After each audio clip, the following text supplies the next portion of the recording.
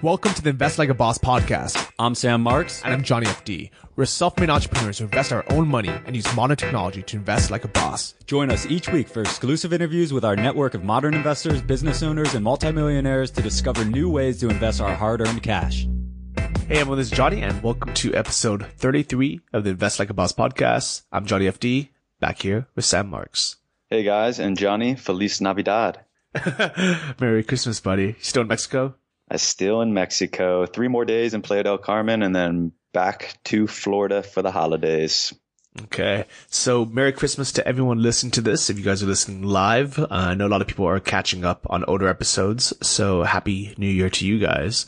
So this week, we're going to have on Brett Owens, who's a contributing writer for Forbes.com.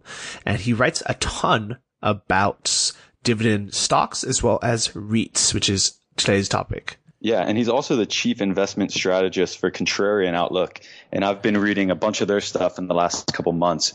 Really, really good stuff, and just highlights the topics that Johnny just went over. And he's in a lot of places. He's in CNBC. He's often on CNBC Asia doing interviews and stuff. He seems like a really cool guy, so I'm pumped up to get him on the show. Yeah, super smart guy. He went to Cornell, which is Ivy League.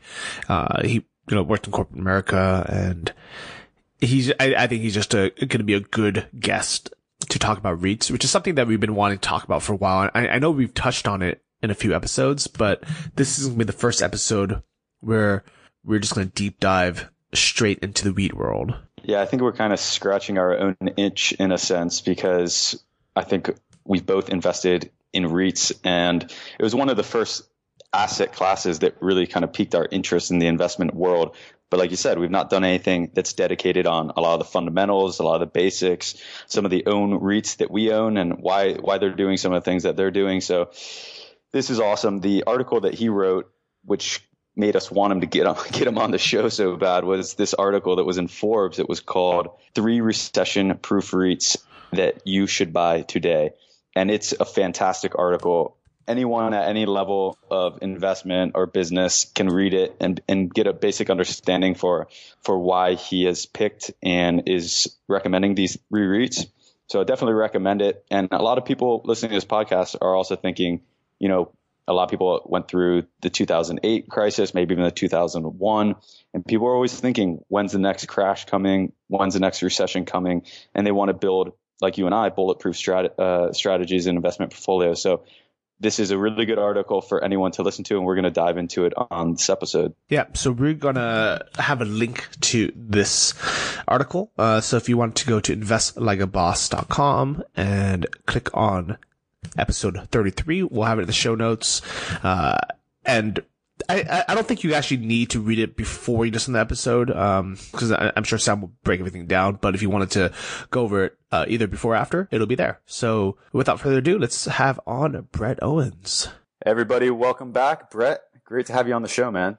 Thank you, Sam. Thanks for having me. Yeah, so to give the listeners a little bit of background, Brett and I were actually supposed to record last week, but I somehow jarred my audio technic mic on the way down to Mexico. So podcasting on the road certainly has its challenges, but Brett was good enough to reschedule. Yeah, you sound good now. You sound good with the new mic. Yeah, it was a bit stressful. I was in like a co-working space and I had the mic set up, and I was trying to figure out, well, if I can't use the mic, I'm going to have to use just my computer because I didn't have my backup headset. And then there was a bad echo, and I'm like, well, I can't go out to the common room because everyone's talking. So first challenge with podcasting, but we're back on now. So, Brett, where are you? You're out on Pacific time. You're in California? That's right. Yeah, Sacramento, California. Beautiful, man. We're looking at spending some time out in Tahoe in the next few months. I'm really looking forward to that. It's supposed to be beautiful. Oh, there you go. Yeah, you'll have a lot out here. I mean, it's good season for Tahoe because you get all the snow, and there's been a lot of snow up there already. So you'll be in good shape. There's wine not too far down the hill if you feel like venturing down at all, but that should be a good trip. Sacramento is a pretty good location. You're able to take a lot of just kind of 1-2 hour day trips. Yeah, exactly. Yeah, so we got San Francisco's an hour and a half away. Tahoe is an hour and a half to 2 hours, depending on where you're heading.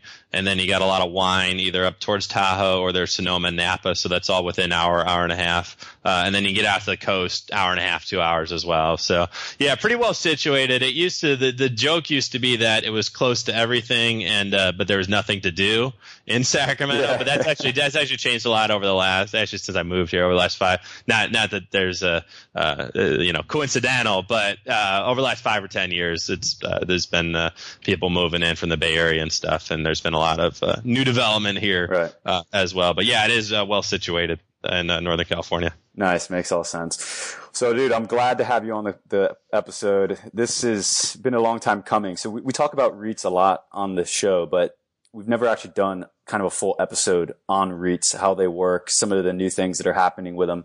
So when we saw your audio or your article in Forbes, we're like, dude, we got to get this guy on the show. And it all worked out. Here we are. I've read that article a few times and taken a look at it, definitely with consideration to my holdings and reviewing some more like fundamentals of REITs and stuff. So just for a lot of the listeners, we talk about REITs. A lot of people out there still don't understand how they fully work. You cool talking about just some of the fundamentals of REITs so listeners can get a better basis for the discussion as we open up this episode? Sure. Yeah. So REIT is the slang term. So real estate investment trust. So REIT is where we get the REIT term from.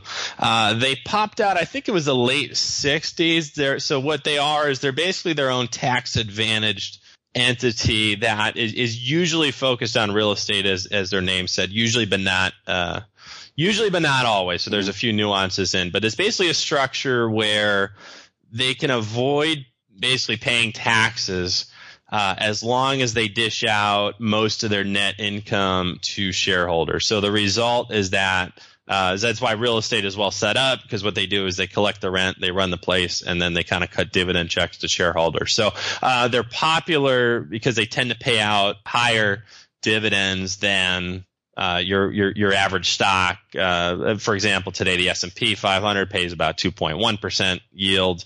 The VNQ REIT index is about double that, or a little double that, over 4%. So REITs are popular because they pay those higher yields. They're basically cash is very cash based because they're cash in and then they're cash back out to shareholders. Gotcha. Now, with most REITs, do they just secure leases with like money they borrow from banks, or do they actually acquire the physical property? Some acquire and some even build. So you'll see the whole spectrum. So for example, they're in the build category.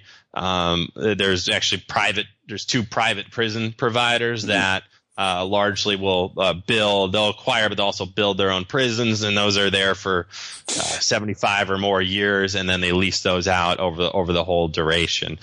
Some acquire, so there's lodging REITs. So, for example, when you're up in Tahoe, you're probably renting a cabin, but let's say you're on business travel and you stay at a place like a Residence Inn by Marriott.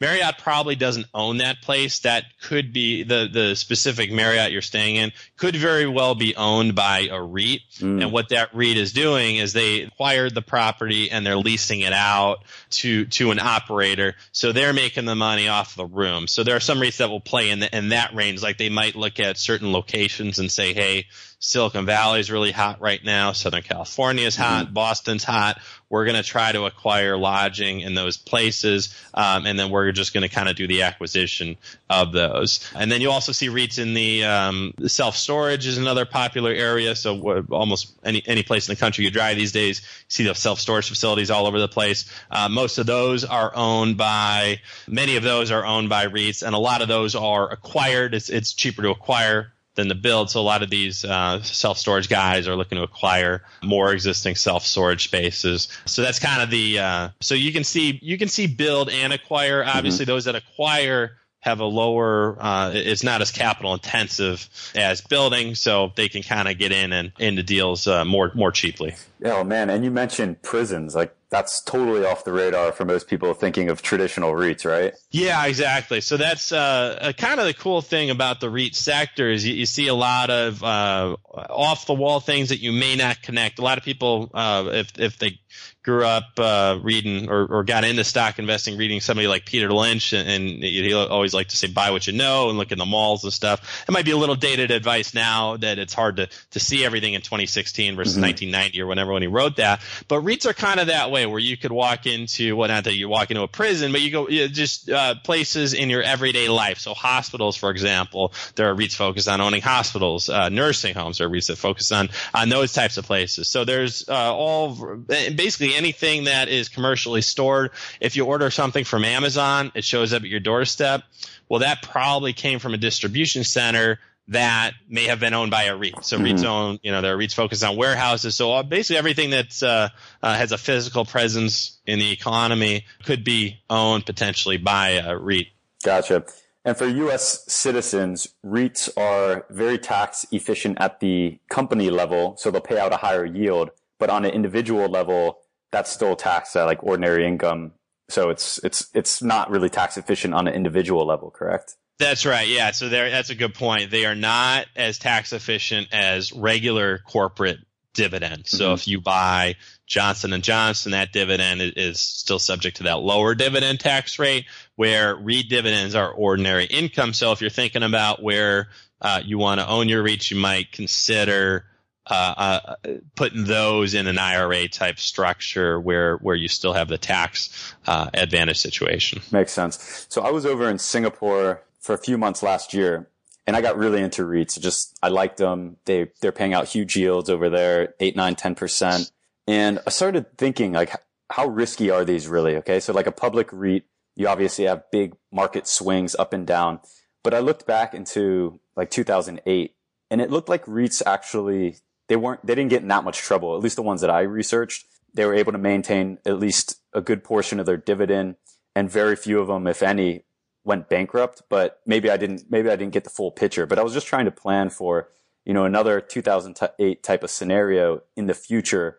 How risky are these REITs? If you don't have to sell it at the bottom, if the share price gets whacked, just more in terms of like bankruptcy and real bad issues that you could have almost a total loss. Do you see these as risky elements like that? There can be. I mean, yeah. So it can be all over the place. I think you made a good point, and that what you want to look for, and looking at 2008 is a great example because that's kind of a very good back test in terms of when everything goes wrong. How did this specific REIT perform? Now, it may not have a track record back to 2008, but some of them do. And to me, the types of issues that I like are the ones that at least held the dividend steady during 2008. Because you're right, you don't necessarily, you can't, if you focus on price action all the time, you're just going to drive yourself crazy. And then it goes for a crash too. You may want to be buying more. The important thing is that dividend secure. And a lot of these REITs that kept their dividend secure, their yields went from 6% pre-crash all the way down to 10, up to 10, 11, 12% because they kept the dividend steady. And then once they got through that, then they started raising that dividend again. So that's the time to buy. Those are the types of REITs that you want to own, but then we're looking at more of that recession-proof angle. So, for example, is there a scenario in which 2008 happens and hospitals go out of business? Probably not. They're gonna be fine. But could C-levels retail space, so there'd be strip malls and stuff who are kind of under pressure already, how will they do it in a recession? That probably wouldn't be too pretty. So it's all over the place. Somebody self-storage, would they cut their self-storage facility? Probably not. Actually, self-storage it kind of gets a bump as people downsize, right, and want to get rid of their stuff, so go into self-storage. So good things to think about. I do like your suggestion. That's something that I do a lot, is just looking at how these things have performed over a 10, 15 year, 20 year history, and seeing how they've done. And then actually, incidentally, over the last 15 to 20 years, the two top performing sectors within the REIT world have been healthcare and self-storage. They provided the highest returns and then actually also the lowest volatility. So those are kind of the Energizer bunnies historically that have kept going, while some of the other focuses have been subject to more swings. And just one more question on the fundamental stuff. Do REITs typically pay down the principal of the debt they take on, or they only kind of service the interest? Some do. So I think you'll see, and it's sector specific, and then it's also REIT specific in terms of what they call it their leverage level. So what leverage level they're comfortable with. And when we talk leverage, we're talking debt as a percentage of their total assets. So across the entire REIT sector, the current average about 42% leverage levels, which sounds high, but that's just kind of the business that they're in. Some sectors go higher. So healthcare, you might see leverage levels higher. It kind of depends on the company, and you get a feel for it when you follow a company, invest in them, and they say this is our leverage level or we're reducing our leverage here. So some will pay down those debt levels to get to a certain target level. I would say that's more common, is that then once they're into that target level, what they then focus on is growing their cash flow and growing their payout. So there's kind of that life cycle where when a REIT is formed early in stages, or if they have something bad happens, so they have a kind of a turnaround that they need to kind of get on their feet again. What they'll do is they'll first focus on paying down their debt to a level that they like, and then they'll focus on cash flow growth and then dividend growth from there. Got it.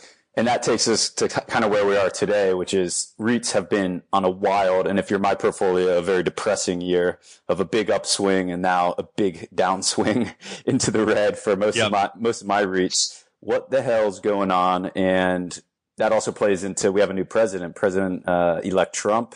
Maybe things are moving in a different direction for the future now for REITs. What's your perspective on it all? Sure. Yeah. So on a daily basis, if you look at what the 10-year Treasury is doing, you'll probably be able to figure out what your REITs are doing on that given day. So then I think that's the source of a lot of your depression, Sam, is that the 10-year has been going up. It started before the election, kind of creeping up from, I think it was August lows. And since Trump got elected, everyone getting excited about his inflation, infrastructure-driven inflation presidency already. So you've seen the 10-year go from 1.4%, I think, above 2.4% or so. So that's the single number that's the cause of a lot of your headaches in the short term. Now, over the long term, it does tend to decouple, where the 10-year and REITs actually don't have much of a relationship over a longer term period, which is kind of ironic. But on any given day, the 10-year could be the source of a lot of your headaches. So what you need to look at then, there's two reasons that REITs are selling off when longer term yields rally, or even when there's kind of Fed talk that the Fed might raise. The same thing happened last December. Everyone was worried about the Fed raising, REITs got hammered, and then when the Fed actually raised, REITs rallied because that was in the rearview mirror. And then people realized that the Fed funds rate doesn't actually matter too much either to REITs. Quick aside, if you look at that 04 to 06 period, that was the last time the Fed really raised meaningfully. It went from 1% to 5.25%, which would be insane to think about today. Right. Yeah. REITs outperform the S&P over that 2-year block. So it doesn't hold up over a long period, but people do get worried. They get worried for two reasons. One is that there's perceived competition, where why would you buy a REIT when I could buy a 10-year that's going to yield something comparable? Unlikely, however, that the 10-year is going to get up into that 6, 7, 8% range, where it's going to give REITs a run for their money. Even when we saw it in 06, it was at the 10-year was up at over 5%, and REITs were fine. And then the other worry, which is something to look at, is how are your REITs funding their leverage, their debt? So is their debt locked in for a little bit, or is it going to tick up on them soon? So that's the fear, is that the REIT you're holding may see its debt costs increase, which will end its cheap money party, which then hurts it. Now, people don't really take the time to look into the financials of each one, so they just sell the entire sector. So that's what you're seeing now, is basically everything's getting sold, which actually makes it a great time to kind of look at those individual issues. And a lot of the REITs will be fine with higher rates, but just for each one you own, figure what's management's plan, what's their current debt structure, do they have stuff ticking up anytime soon, or is it low and locked in for a while? And then are they able to raise the rent as rates increase? Whereas if rates go up, can they pass on those costs to their customers, or are they gonna get squeezed as they get their costs come in, and then their revenue kind of stays the same. So I bought this one REIT, Senior Housing Properties Trust. I bought it at 21. It went on a ride up to about 24 pretty quickly, and then dropped off in basically just over the course of 2 months from about 24 down to the mid 17s. And they missed their earnings, and they blamed it all on rising interest. And I'm like, really? Like 25 basis points, 0.25%, the rates increase, and your whole earnings shattered. And then the stock, the price drops almost 40% from 24 down to 17 and a half, like just over a 25 basis points interest raise. That seems like way overcorrecting by the market, but it's one of those wild rides that a lot of the REITs have been on this year. It is, yeah, and that's one of my pet peeves with some REITs is when I don't like it when management makes excuses like that. Mm-hmm. And you'll see some where management will just kind of make. I would say all REITs are subject to that level of volatility, which is why you want to focus on on where that payout is and where it's going versus what the stock price is doing. I would say any REIT is subject to that type of volatility. Now that said, I don't, and you see this, I don't like management teams that are always making excuses for why their last quarter sucked. And you'll see that will kind of be a recurring theme, I think, with certain companies where management always has an excuse every 90 days about why their quarter was terrible. Meanwhile, they'll have competitors who are just kind of doing just fine or outperforming. So that's, I would say, maybe where you want to look. But the good tip-off is just to look at that long-term dividend growth. What are they able to do with that dividend? Are they just barely hanging on with a static payout, or are they able to consistently raise it every year? At least some are even able to raise it every quarter. So to me, that with REITs, you can't lie. It's all about the cash and then the cash growth. So if they're boosting that dividend, it shows they're confident. If they're not regularly raising that dividend, they're barely hanging on, they're making excuses, then that probably shows that they're sweating internally there too. So these are all things that an investor should be looking at when purchasing a REIT. All things that I didn't look at when purchasing the REIT. I basically looked at this senior housing properties. I looked up what they own. I'm thinking baby boomers are getting older, more people going into retirement homes. Makes sense for the next 10 years, but that's just the wrong way to look at it. That's just an emotional trying to think that you're seeing the trends and stuff, but not looking at the actual financials, which is, of course, the most important thing to do, right? Yeah, well, I think that's a great way to start. I like looking at. I think you're right on with your healthcare thesis, looking at the trends. Absolutely. So these guys have a lot of the wind at their back. Now, healthcare stuff has been sold off as well. People are kind of nervous about Medicare and the funding side of it, which again, it goes to the management team. Where are they going to be able to navigate this? And I'm sorry, we were looking at. I was just trying to pull up senior housing. Senior SNH is the ticker. SNH, right? Yeah. So, I mean, just looking at SNH, they have not raised their dividend since 2012, which is something I just don't like. I understand they look attractive because of their yield.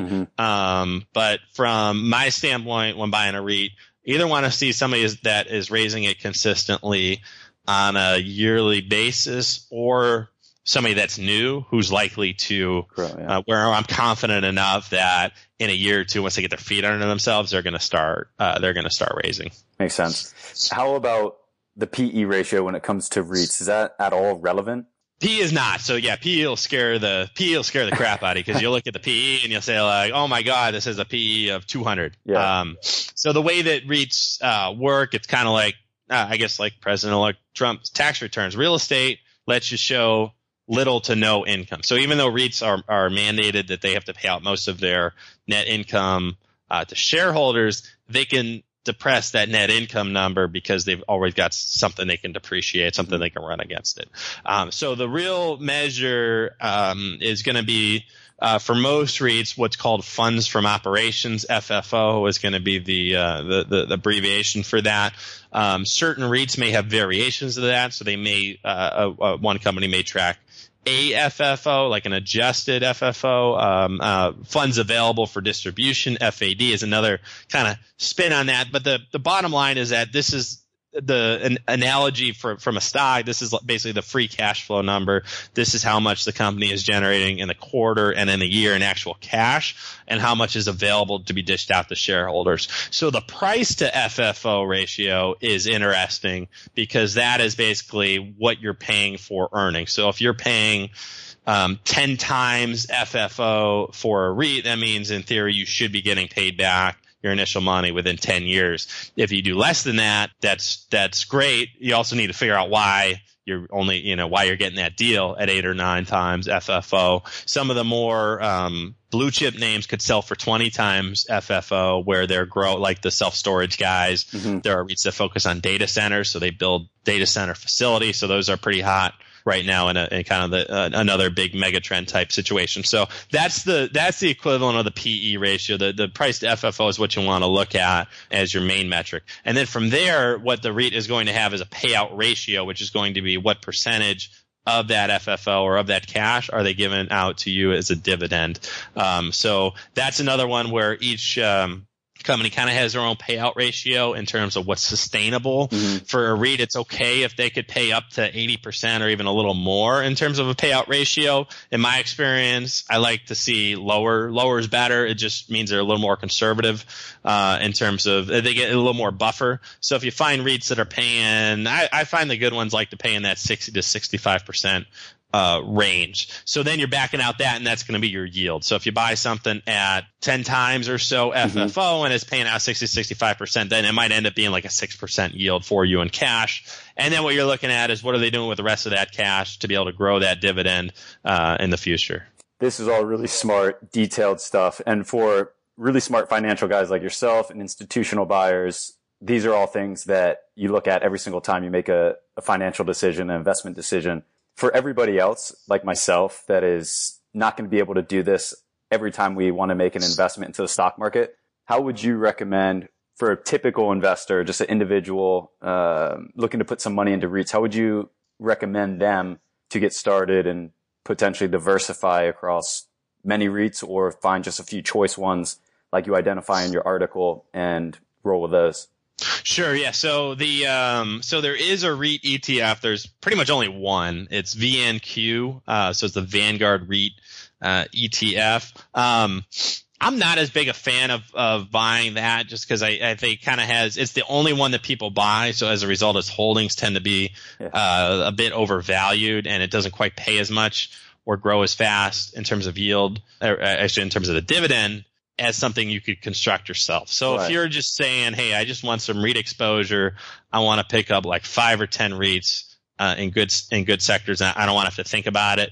But I want to time my buying so that I'm getting a good deal when I buy these shares. A nice way to do it is just to you can pick out the blue chip. So for example, in self-storage, PSA is the gold standard. PSA is almost never cheap, except like right now when all REITs are under pressure. The way that you can see that PSA is cheap is that if you take a look at its yield and then you kind of map it against its current yield, against its historic yield, it's higher now than it basically ever usually is. So it's kind of like looking at a stock chart where in hindsight you can see if something's low or something's high. Of course, you would have bought low and maybe sold high. With REITs, what I like to do is if you can get a look at what that dividend yield has been over time, and then if you can buy it when it's kind of towards the high end of that range, then you're probably doing well. You'll see over time the yields, they usually trade in like their own little range. Mm-hmm. So PSA will always maybe yield as little as 2.5% and might go over 3.5% at certain times. If you can buy it more often than not when it's yielding 3.5%, you can do pretty well. So I like looking at those kind of things, and if you're just doing a real back of the envelope, saying, hey, this is paying more than it usually does, I'm going to buy it. That's and it's a good solid REIT. Like Realty Income is another one. The ticker's O. They pay a monthly dividend. Their dividend was at almost all-time low this summer. It's now off of that low. Better off buying it when it's off that low than not. So that's a nice way to do it if you're just you just want to get some REITs in your portfolio, but you want to time your purchases reasonably well. Just buy them when the yield's high compared to where they normally are for the individual stocks. You mentioned that other one. Was it Realty Share, Realty O? Yeah, Realty Income is a monthly payer. Now, here's the other trick with REITs is that Realty Income is kind of the blue chip gold standard of the space. So its yield is always a little lower than what I call like its B-list colleague, so Realty Income is paying 4.3%. One alternative that we usually like to highlight, I did a column on this, is DDR. So Realty Income is paying about 4.3% today. DDR is paying 5%. DDR is in the same space as Realty Income. It's just Realty Income is the bigger name. So it just tends to be more expensive. So that you'll find that in a lot of these spaces that going back to PSA is the blue chip. You might find, you'll find in that space that, some of the, smaller, names in self-storage are probably a better deals, and they might have better growth prospects too. So you can kind of find that as well. Like in DDR's case, they just had some execs do a lot of purchasing themselves for their own accounts. So obviously they're pretty bullish on it. So that's a nice way to look in the REIT space is that, you find those A-list names and then just find their sort of mid-cap counterpart, and you'll find better value there. I liked what you said about Realty Income, that they pay a monthly dividend, because I had no idea that even existed. I thought it was always like quarterly. Oh yeah, Realty Income will do it. Chatham Lodging does a CDLT. So it's kind of a nice hat tip to those of us who have to pay our bills monthly, which is everyone. So I think it's just a nice symbol that they understand that individual investors are important to them, and that they're gonna give you cash every month to kind of coincide with their bills. So it's a nice gesture when you see it, and you do find some in the REIT space that do pay monthly. That's cool. So if you buy that through like E-Trade or whatever your brokerage account is, you can count on money coming in each month in a form of distributions. Yep, exactly. So you get it every month instead of having to wait every quarter. Sweet, man. So let's dive into the rest of your article. Again, guys, if you haven't read the article yet, check it out. We posted it in the Boss Lounge. We'll also leave it in the show notes. One of my favorite investing articles of the year. I think it's really easy to process and makes a lot of sense. And obviously the build up to this conversation with Brett. So there's a couple of recommendations, and the title is 3 recession-proof REITs to buy now. And I think we covered one of them, which was public storage. Yep. Public storage is this is the best time to buy public storage in the last few years at least, thanks to this sell-off. This thing is never cheap. It never pays this much. A B-list counterpart you can look at in the same space as National Storage, NSA. They pay a bit more. They got a 4.6% forward yield. And one thing I like about NSA is that they've got a focus in high growth storage markets. So a lot of the negativity around self-storage, the self-storage REITs, is that they've saturated the markets, because you do see a self-storage facility anywhere you go, right? So you're like, how much freaking stuff can people have? It's market, but it's like anything, it's market dependent. I'm not going to, you're not going to get a self-storage facility out in Sacramento. I'm not going to get one much outside of my driving radius. So it's a local thing where you've got different supply and demand situations going on there. National Storage is doing a nice job of focusing in those markets where that supply and demand imbalance is a little out of whack. So what they're doing is they're just going in, they're partnering with guys who are already running facilities, and they're just kind of taking them under their corporate umbrella. So it's a pretty nice capital efficient structure that they've got going, where they can just kind of cherry pick these independent operators still running and be like, hey, you're going to do better with us, come in under our umbrella, and we like what you're doing. We like your market, more importantly. You could almost argue that you mentioned them as recession proof. You could almost argue that they would potentially perform better in recession, because if people are downsizing, they got to no one wants to just get rid of their stuff. So they downsize, they rent out an extra room, and they throw a bunch of stuff in storage. Exactly. Yeah. So you definitely make the argument that the recession, that the storage guys do well in a recession, and then there are some, we didn't get into it in the article, but there are some apartment REITs that do better as well when people kind of downsize their homes and then just want to move into an apartment. Cool. So the next one is NNN, National Retail Properties. Yeah, National Retail Properties is they've got like it sounds. So they've got just a bunch of retail properties out there.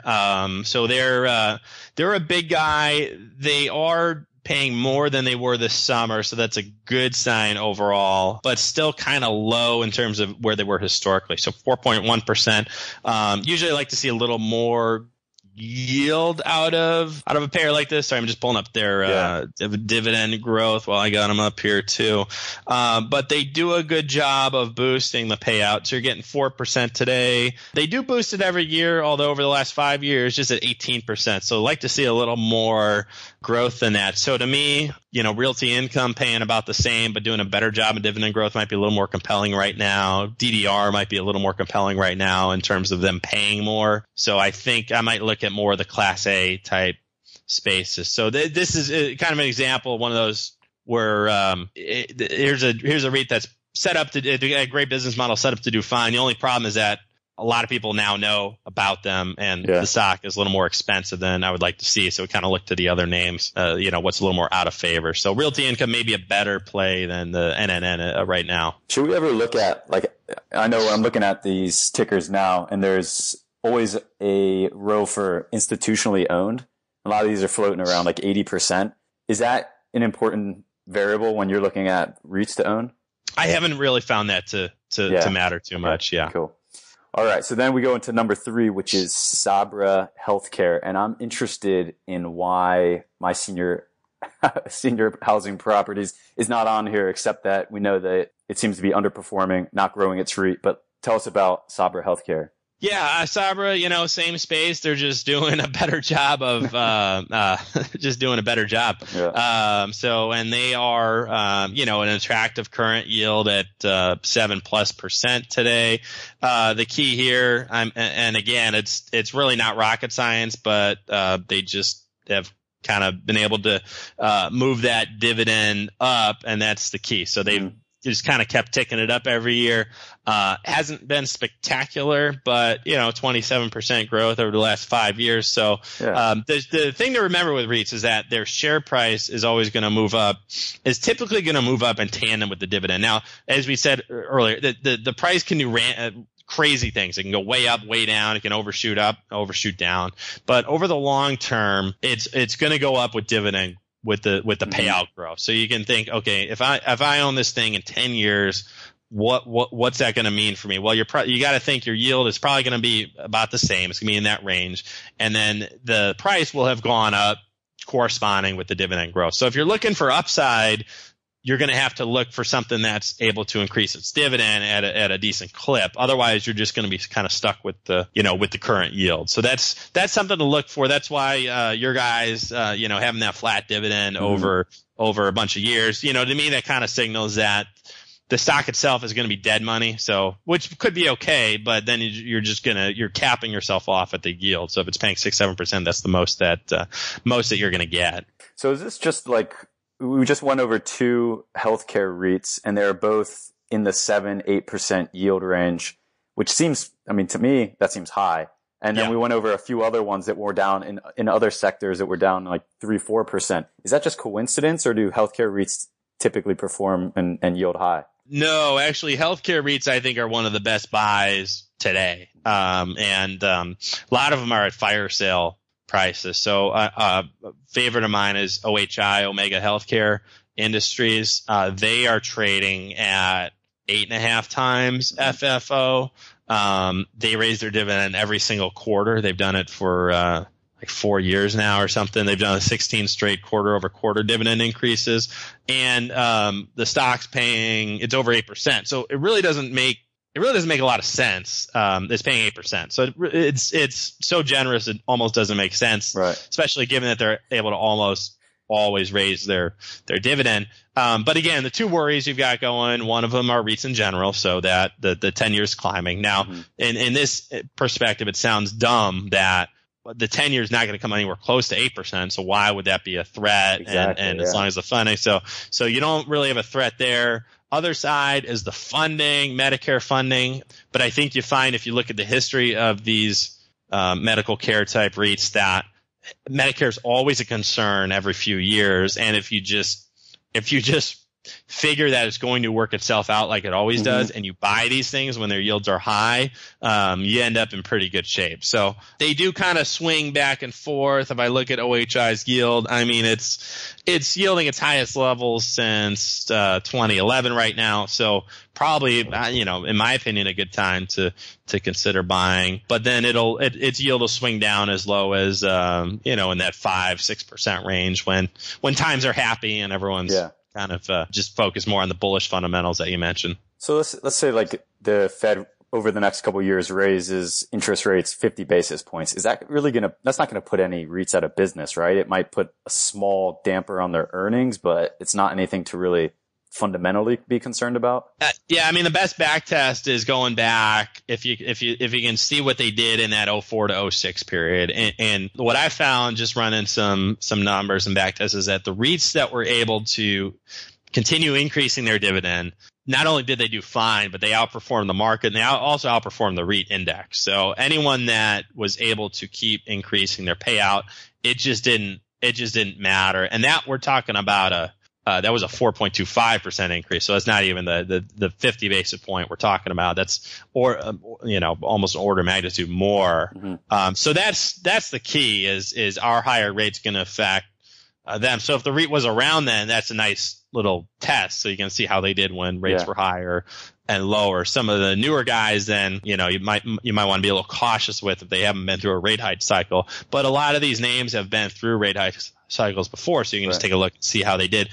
Same thing as your 08 back test. So instead of looking at 08, you just look at 04 to 06 and see how these guys did then when the Fed funds rate was higher and that 10-year was kind of between 4.5-5%. You see how they did then. Yeah, makes sense. And how about you, Brett? Do you invest in any REITs in your personal portfolio?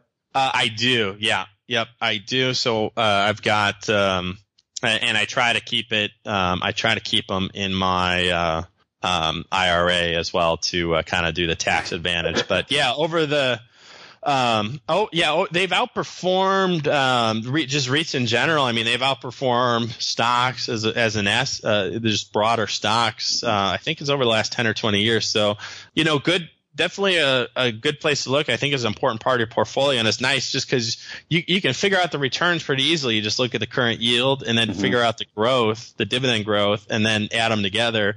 And there's your return. And it's pretty easy to come up with double-digit growth for a lot of these guys, whether you're combining a 3-4% yield with double-digit dividend growth, or if you're taking some of these 7-8% guys, and as long as they can piece together some sort of nominal dividend growth, you're up to 10% returns right there. Any idea what percentage your portfolio is in REITs and or real estate? Pretty heavy in the retirement. I've got a few retirement accounts that are probably like 30-40%. Yeah, cool. And just to clarify for everyone, Brett mentioned this earlier, but it makes more sense to do this in an IRA or a retirement account because you won't be charged the ordinary income. You won't be in the ordinary income tax bracket on the yield. So it makes a lot of sense. I actually just put a little bit in my retirement through Vanguard's, even though it's only yielding like, I don't know, 3.3% or something, but. Yep, that's right. Yeah. So I would fill up your, consider your IRA first, and then you can figure out if it makes sense to do them in your individual account. And it may, cause you'll get, in one way you might want to look at it is if you're in a taxable account, well, maybe instead of emphasizing yield, you look for growth. So you're looking at, you're considering more dividend growth. You want that price upside, that you're going to get with the yield growth. And then you say, okay, well, I'm going to pay a little more on these dividends, but I'm okay with that. It's better than the alternative when you're better than buying McDonald's at 25 earnings, in my opinion. So, yeah, right. Have you taken a look at any of these? We had, Ben Miller is the CEO of Fundrise. They're basically organizing an E-REIT, it's just a private REIT. So instead of being public, same type of thing, but you don't get the market volatility. Have you taken a look at any of these like private REIT offerings, and or invested in any? I have not. No, I haven't. I'm not taking a look at those. I know just from, reading where stuff is in the private market versus public. I know in general, there's some price efficiencies right now, kind of backwards from what you would expect, where private deals are going more expensive than some of these public REITs are selling for. So the cap rates on stuff that's moving privately is actually lower than the cap rates. If you did like our price to FFO ratio, you're actually getting a better deal just dumbly buying these public REITs because you get the worries, the concerns on the public side. But no, I haven't looked at the private electronic options that are out there. It's funny, man. I've caught myself 3 times during this episode in recording, writing down notes based on what you're saying. And I'm like, I keep forgetting that I can listen to this literally 1,000 times over again. That's right. That's beauty of the platform. But lots of good value bombs. I think this is about a wrap, Brett, man. First off, thanks for rescheduling and overcoming that little travel podcasting challenge. And is there anything else you want to leave us with, man? You have so much good material. I'll definitely encourage all of the listeners to take a look to all of your links and material. Was there anything specific you want to leave us with? Oh, sure. Yeah, we've got I got a report that I wrote. You guys are welcome to take a look at. Basically, it's got seven dividend growth stocks. So we got a few REITs in there, and a few non-REITs as well. So if you're looking, basically for emphasis is on the as we were talking about, the growth of the dividends. So companies that are kind of paying a decent yield today, but growing those things fast. And they're all mid-cap stocks. It's just as kind of we talked about, not only a sweet spot on REITs, but I find a sweet spot in the market in general. So I'll get you the link to that, and that's something that if you're welcome to share. And then if your listeners want to download that report, they're more than welcome to. So we got seven dividend growth picks in there. Sweet. Brett, thanks a lot for coming on the show, man. We're looking forward to hearing more from you, read more of your articles, staying in touch with your content, and we appreciate you sharing all of your knowledge and experience with us. Sounds good. Thank you, Sam. Appreciate you having me. All right, buddy. That was a super cool episode. Makes me really want to look at REITs and all these offerings. And actually, literally, as soon as I got done listening to this, I pulled up the article to comb through. What do you think, Sam? Oh, man, I love this guy. And I have to be honest, everybody, not to say that anyone from the East Coast, I'm an East Coast guy. We've had some awesome guests from the East Coast, but we continue to have these awesome guys from the West Coast too. I really feel like I'm drawn to the West Coast. Brett's obviously a really cool guy and super smart Cornell grad. Man, I don't know. I feel sort of like an idiot for some of the investment decisions I've made over the last 2 years with regards to REITs, because I'm going back and looking at some of the fundamentals. I'm like, that just doesn't make any sense at all, but better late than never to get the advice. So I'm actually curious because you invested in these REITs without really, I mean, I don't want to say discussing it with me, but was this before? It's okay. I mean, how long ago yeah, because we never really brought this up either on air or even just hanging out. How long ago did you buy these REITs? Ooh, so after we sold the business, I was spending time in Asia. I did a big investment with Kevin Shea, who was on episode 7. And for those who have not listened to that episode, Kevin owns the biggest self-storage company in Hong Kong.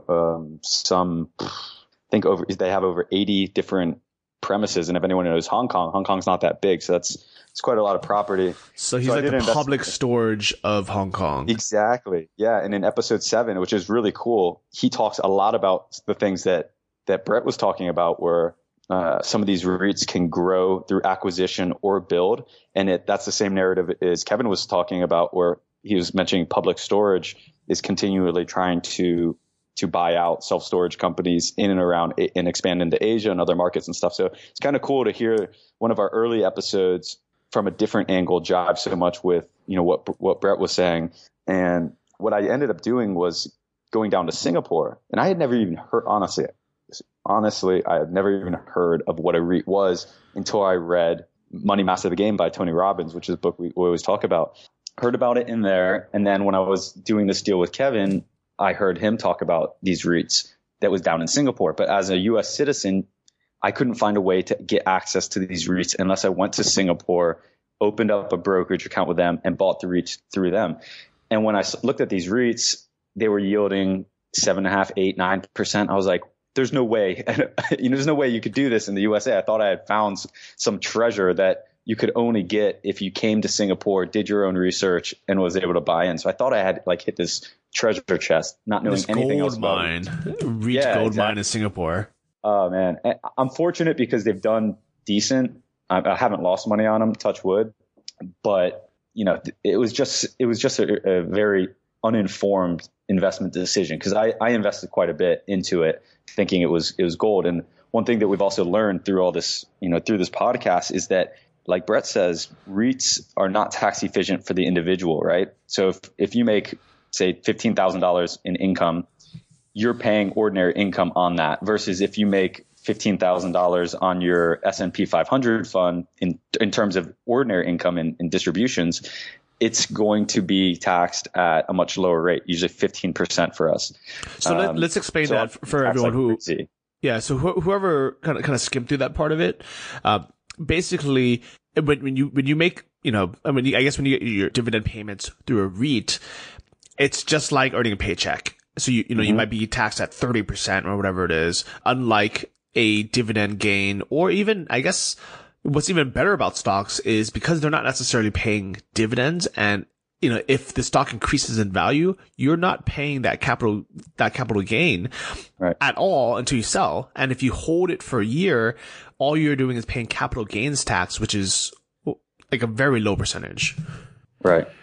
And one other thing with regards to these Singapore REITs, I still like these REITs, but one thing I found out this year when I filed my tax returns, and this is going to sound crazy to you, but if the share price appreciates on these REITs, whereas you just mentioned let's just say you buy Vanguard REIT fund, if the share price appreciates and goes up, you don't pay tax on that unless you sell. So if you hold it for 10 years and the price doubles, you're not paying tax on that until you sell. With these foreign REITs, because I'm a U.S. citizen, and there's all these funny rules about investing in foreign equities, if the price goes up, not only do I have to pay tax that year, whether I sell it or not, but it's not capital gains, it's ordinary income. So if the price goes from 100 to 110, I am paying that appreciation in ordinary income. It's mark to market. It's horrible. So I'm getting whacked in taxes. And luckily, like I said, it performed well, and it sort of made sense, but I would never do it again, put it that way.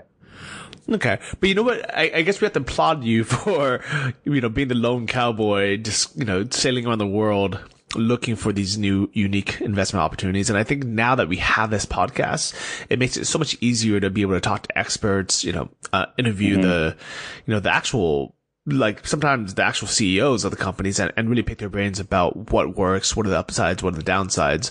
So this is all part of the journey. And actually, I'm reading all the reviews that people leave us. One of the most common themes is how people like the fact that we're not investment experts, that we're just normal guys trying to figure this stuff out. And that way we can break it down, and people can learn from our mistakes. Yeah, definitely. And we've certainly made a few. But like I said, that's a big part of the journey. I mean, I know, just looking at my investment portfolio and the changes I've made this the last couple of months, I'm much more happy now because I've realized how many mistakes I've made.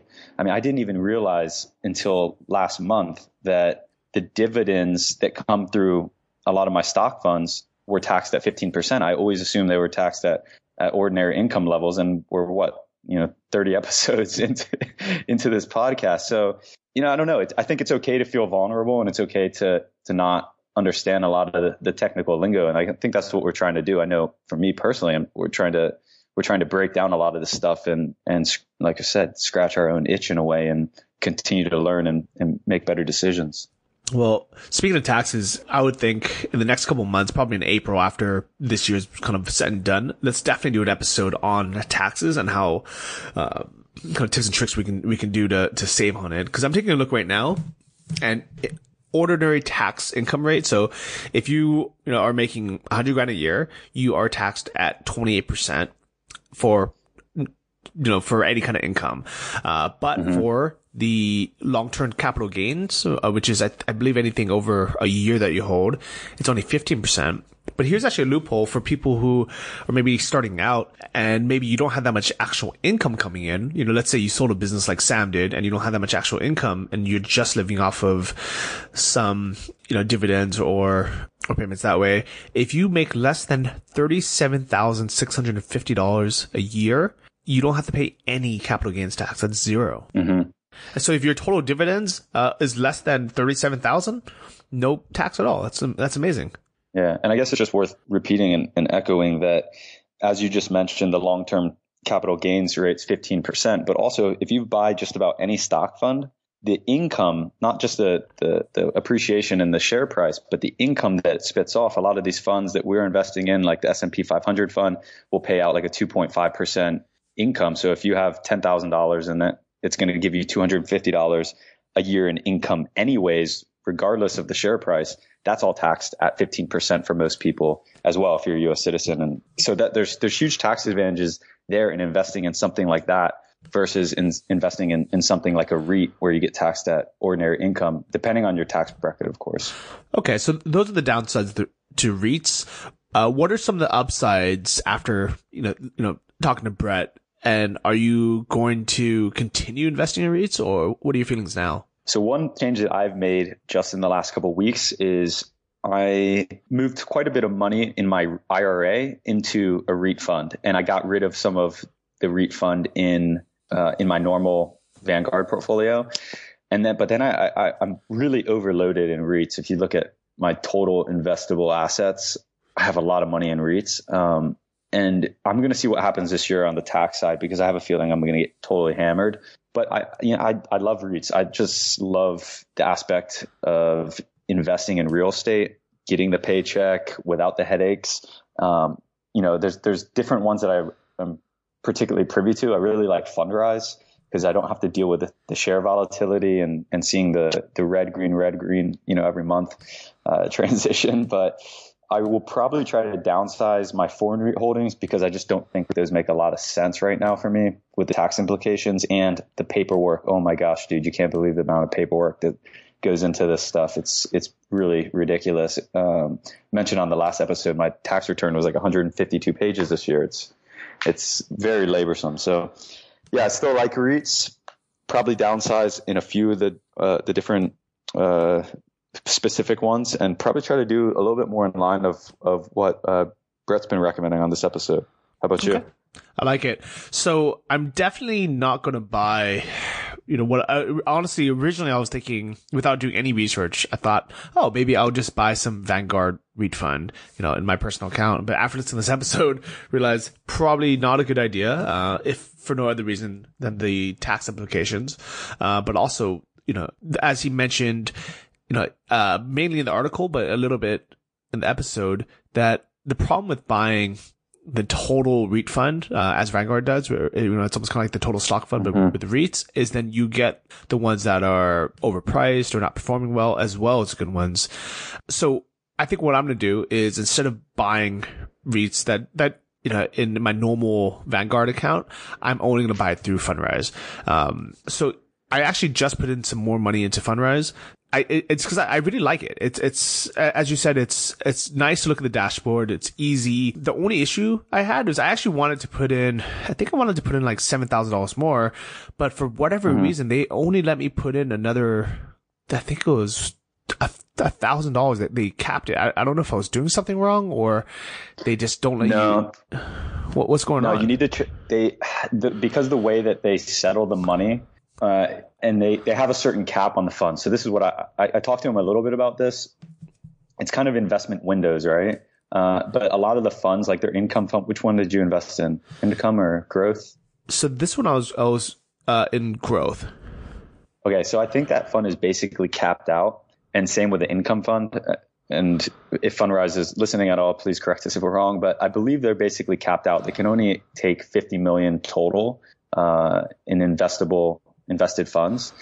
And so I think what happens is when people get out of that fund, you can redeem your shares every quarter. I think it opens up a little bit, but it's not a lot of room for people to invest.